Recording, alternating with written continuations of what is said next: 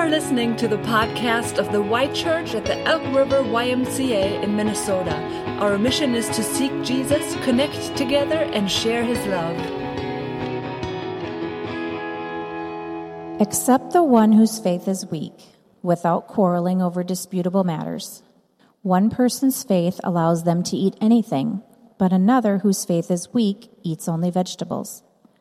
The one who eats everything must not treat with contempt the one who does not, and the one who does not eat everything must not judge the one who does, for God has accepted them.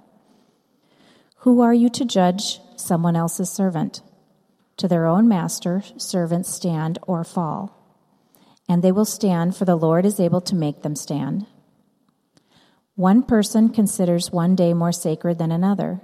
Another considers every day alike. Each of them should be fully convinced in their own mind. Whoever regards one day as special does so to the Lord. Whoever eats meat does so to the Lord, for they give thanks to God, and whoever abstains does so to the Lord and gives thanks to God. For none of us lives for ourselves alone, and none of us dies for ourselves alone. If we live for the Lord, and if we die for the Lord. So whether we live or die, we belong to the Lord. For this very reason, Christ died and returned to life so that he might be the Lord of both the dead and the living. You then, why do you judge your brother or sister? Why do you treat them with contempt? For we will all stand before God's judgment seat. It is written, "As surely as I live, says the Lord, every knee will bow before me, every tongue will acknowledge God." So then each of us will give an account of ourselves to God.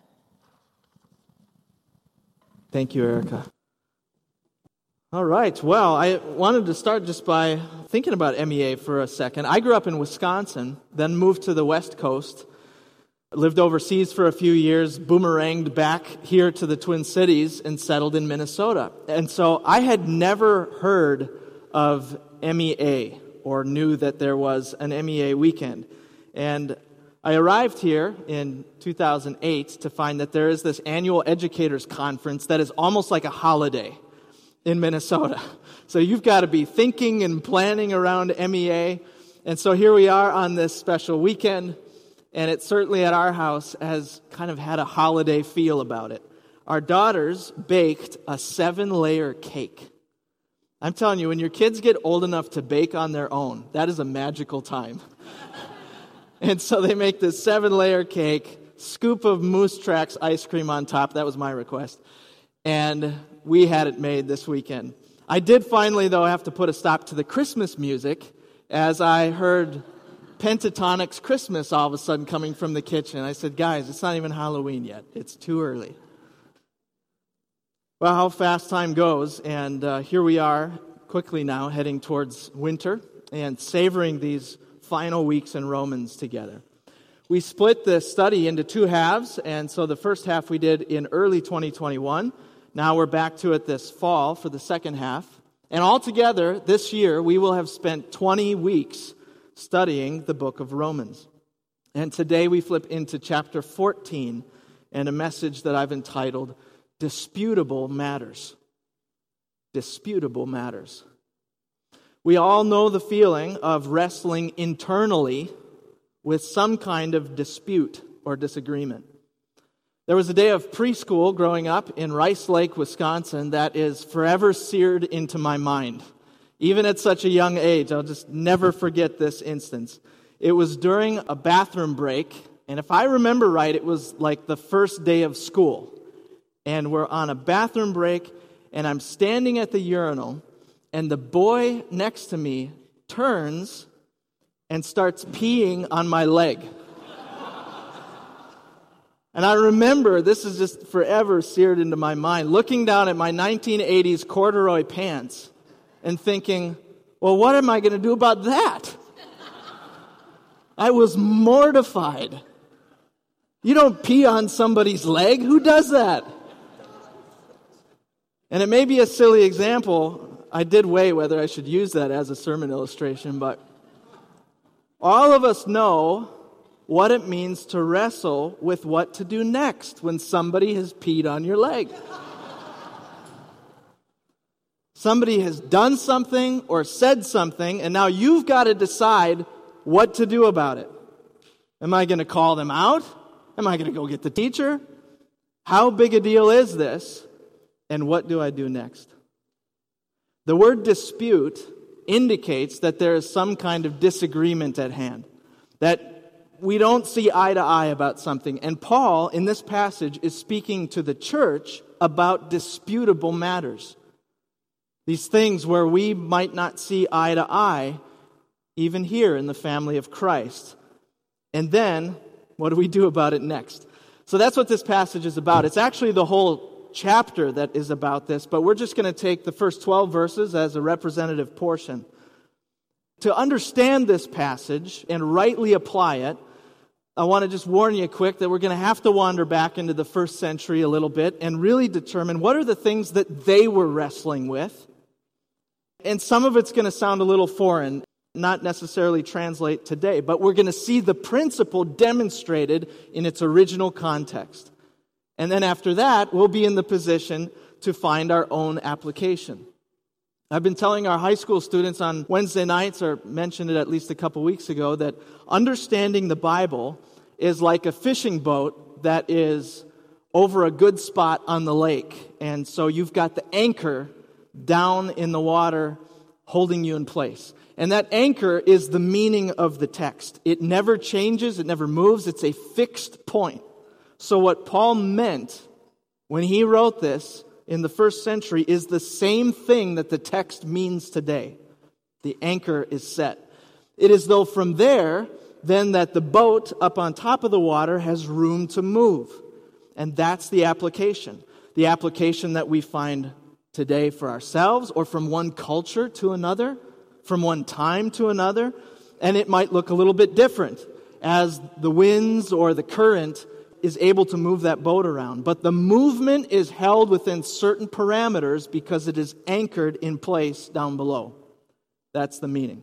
The boat doesn't drift clear across the lake. Some of you know, you've tried to fish a spot and you keep getting blown off of it. The text of the Bible cannot mean whatever in the world I want it to say. It has to be attached to meaning. So we're going to start there with meaning and talk about what was going on in Rome. And that will lead us then to a well-anchored application.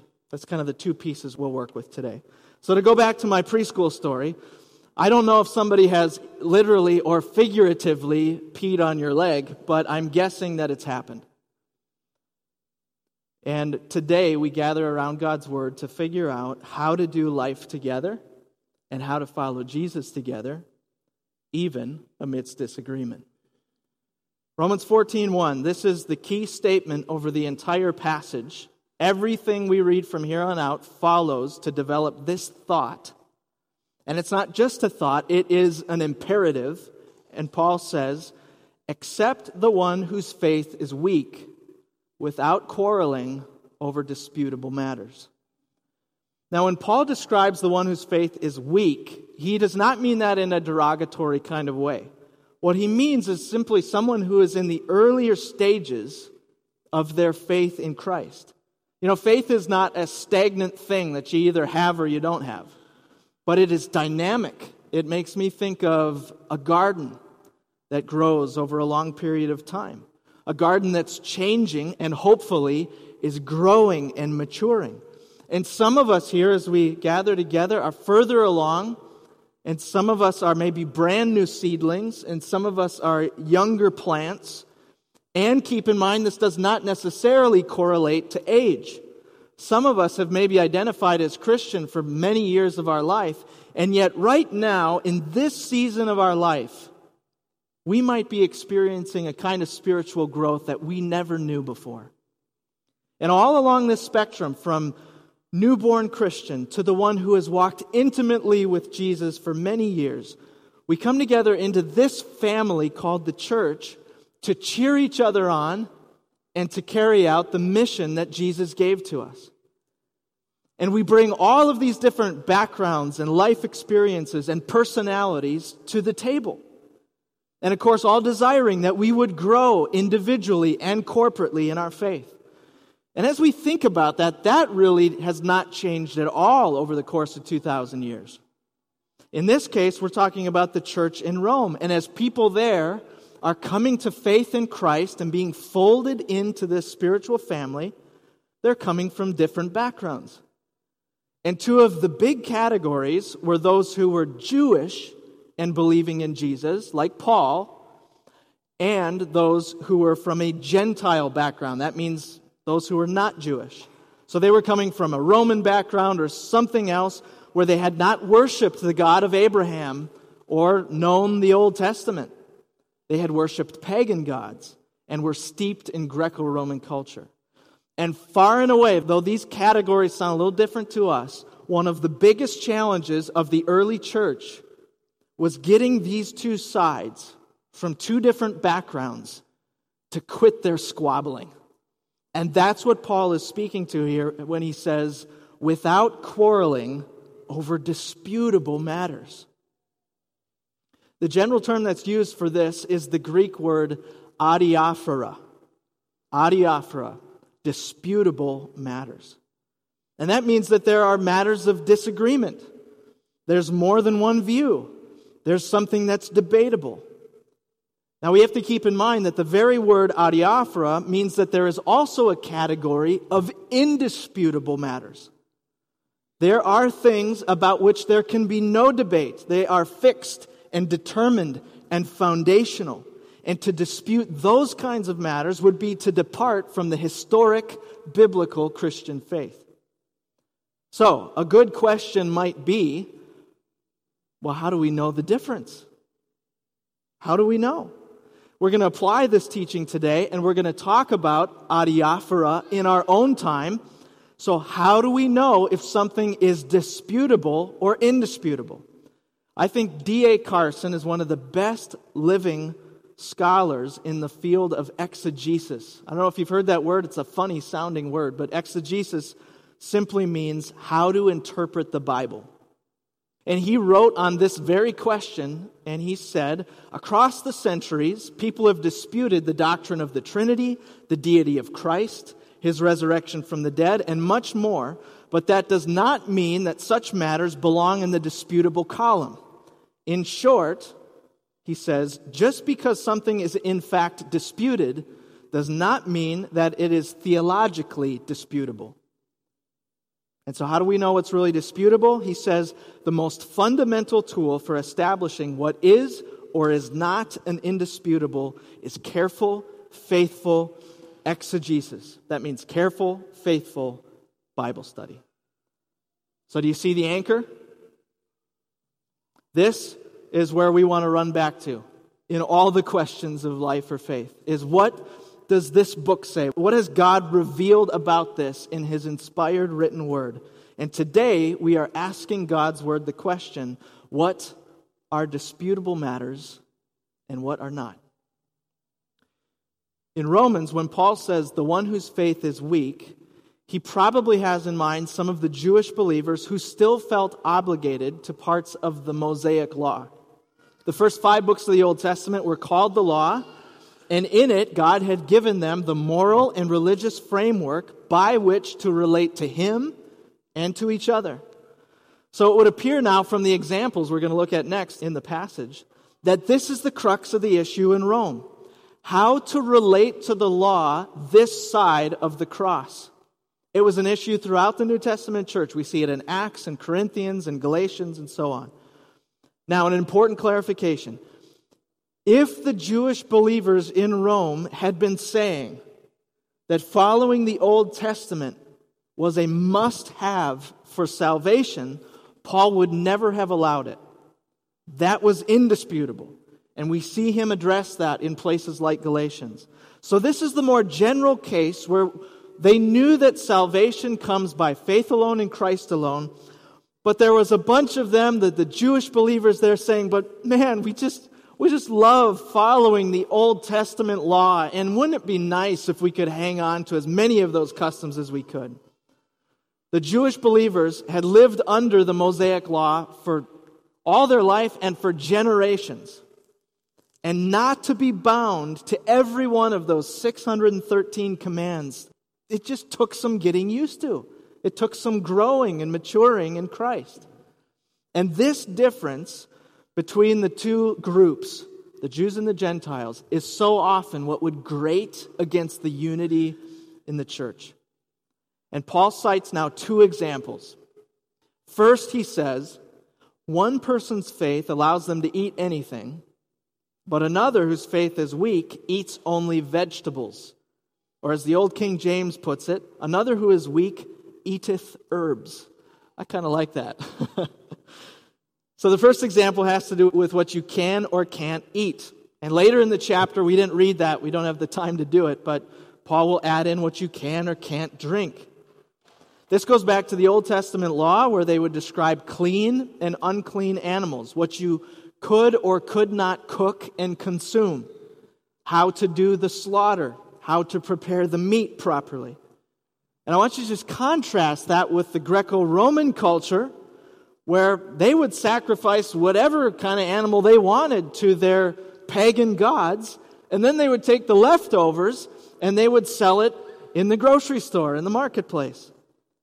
And as a Jew, you're coming from a background where you would have nothing to do with that kind of food, but now add this to the mix.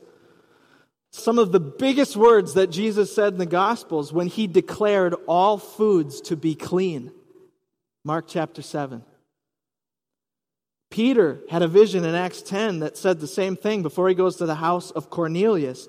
Do not call anything impure that God has made clean. These are earth-shaking statements. So what do you do now?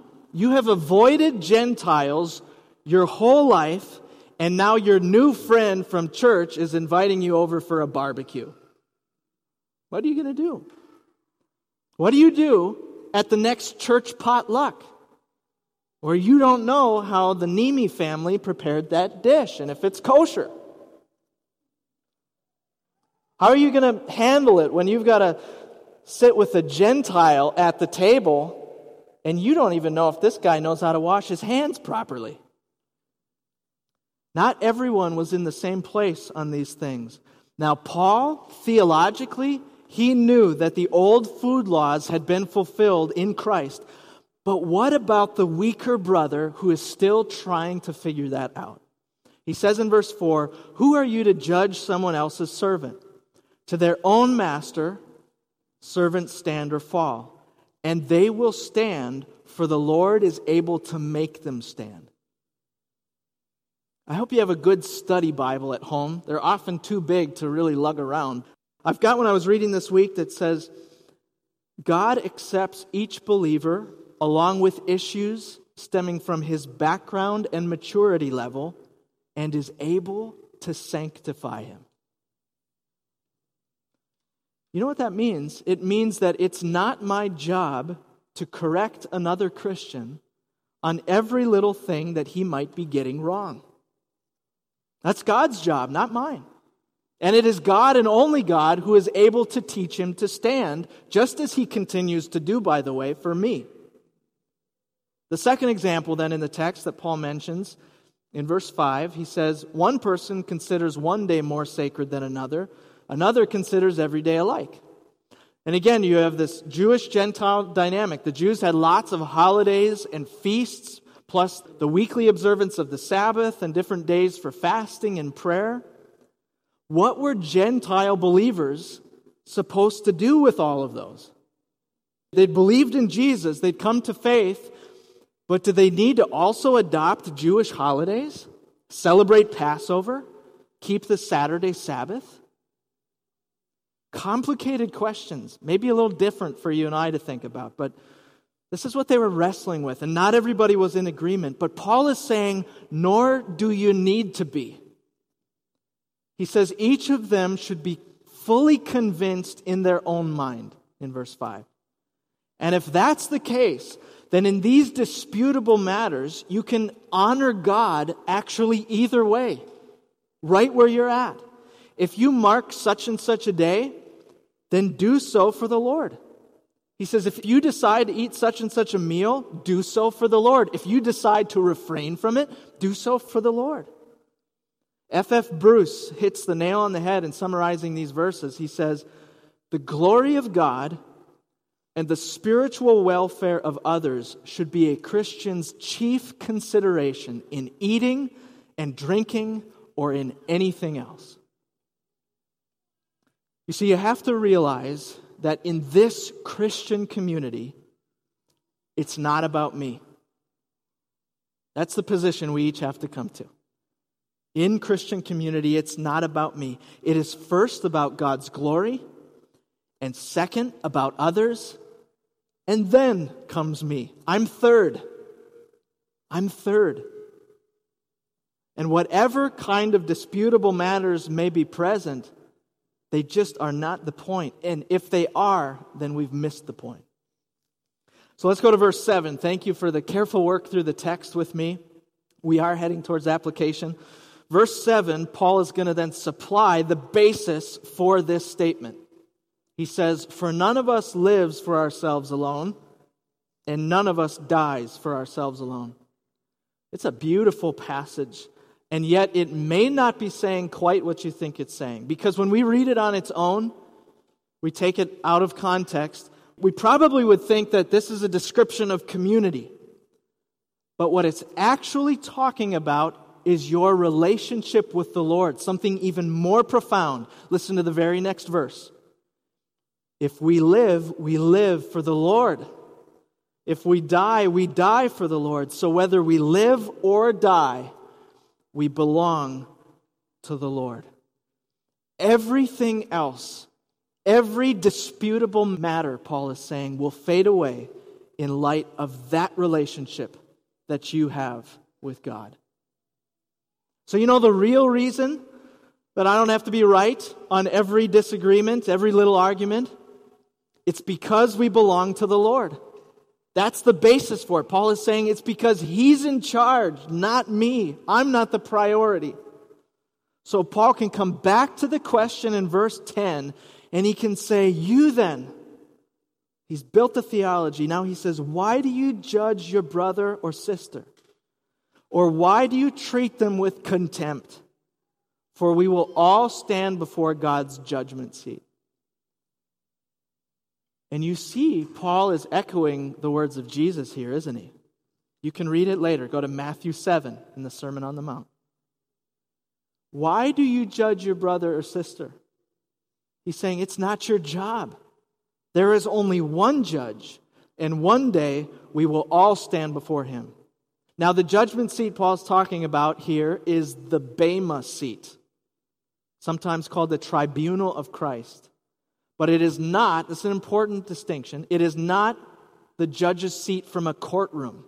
Rather, the Bema seat is what you would find on an athletic field.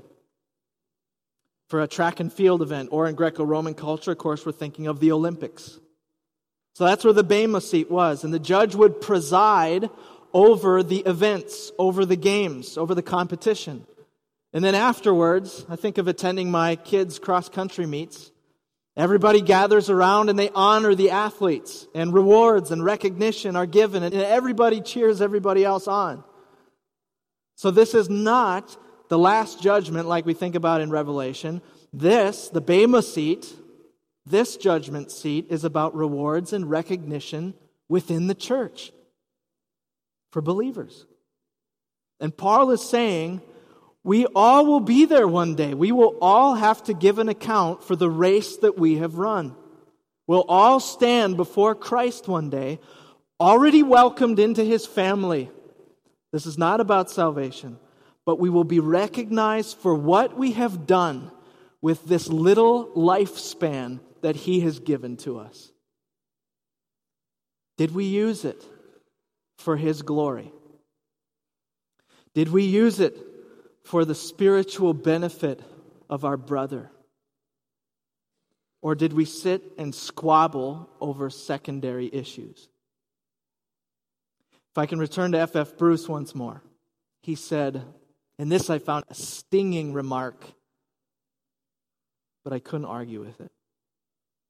He said, "There is no sin to which Christians are more prone than that of criticizing others."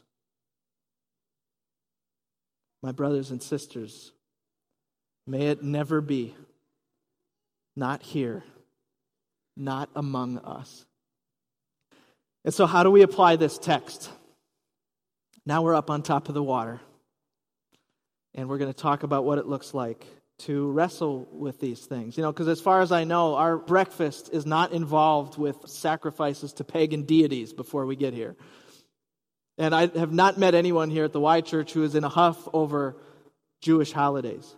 So how do we apply it? We've seen Paul's examples. Now how about here? What disputable matters would divide us today? Now keep in mind, we're not talking about the indisputable matters. We are asking about the secondary stuff that could divide the church and ruin relationships and keep us from being effective in the kingdom of God. Number one, American politics. Right? That's got to be an obvious one in the time that we're living in. Now, it's not that that stuff is not important. It's just that it's not our primary concern in the church. It is a disputable matter. And on this note, I actually have, and I've said this before a couple of occasions, but I really want to commend you because in this, I see this perspective being lived out here. I really see such a rich fellowship here at the Y Church that political opinions, though we have them, are parked at the door, and this continues to be a place where we link arms together for the greater goal of following Jesus. Praise be to God for that. It has been tested, of course, these past couple of years. Because pandemic, public health, politics, all starts to get blended together. Words like masks and mandates and vaccines become buzzwords that can almost raise the blood pressure in the room. And I continue to have people check in week to week who are trying to figure out how to navigate these things in their extended families. And so I know the stories across this room, and that it is not easy stuff. It is complicated. But maybe I want to suggest to you that it will help diffuse those situations if we start to see it as adiaphora. That it is not something I have to be right about at all costs. That keeping the relationship is in fact more important. So let's go to some less obvious areas. Politics was my first example. Paul mentions food and drink in the passage, and so I want to ask us, what are some of the other things that we consume? Students, I want to invite you to think about this. I think there's some relevance here for us.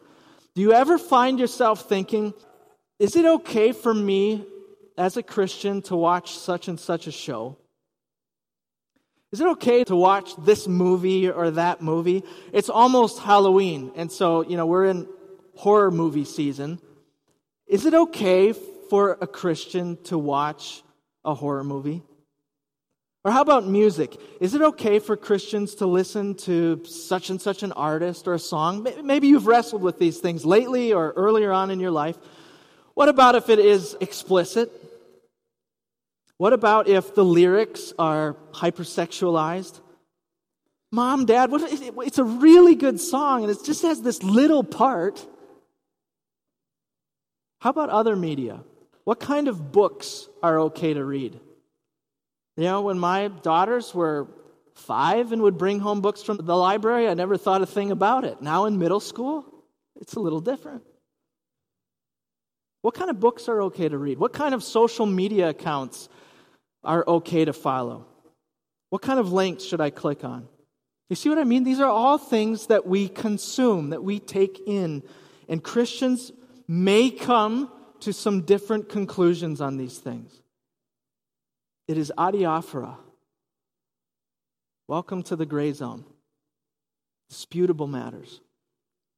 What about alcohol? We asked the question last week and went into it a little bit more in detail. Is it okay for a Christian to consume alcohol? You know as well as I do, Christians will come to different conclusions about that question. But this is a spot where accepting the weaker brother is especially relevant. You know, the Bible does not forbid the consumption of alcohol in so many words, but at the same time, I dare not use my liberty and cause a brother or sister to stumble. So are you ready, for instance, to have a dry family gathering because someone else at your dinner table is struggling with alcohol? That is the principle of the weaker brother. Martin Luther said, "A Christian is a perfectly free Lord of all, subject to none." Next sentence, "A Christian is a perfectly dutiful servant of all, subject to all." He captures the tension brilliantly. And this balance, living in this tension, allows me to avoid the long hook of legalism on the one hand, and on the other, to be perfectly fine setting aside secondary matters for the sake of others. Let us accept one another in love, rather than be divided over disputable matters. That's the message today. My brothers and sisters, let us not pass swift, uninformed, unloving, and ungenerous judgments. But may we each pray, "Lord, put a guard over my mouth." And may our words always be gracious, always be edifying, and always be indisputable in love. Let's pray together.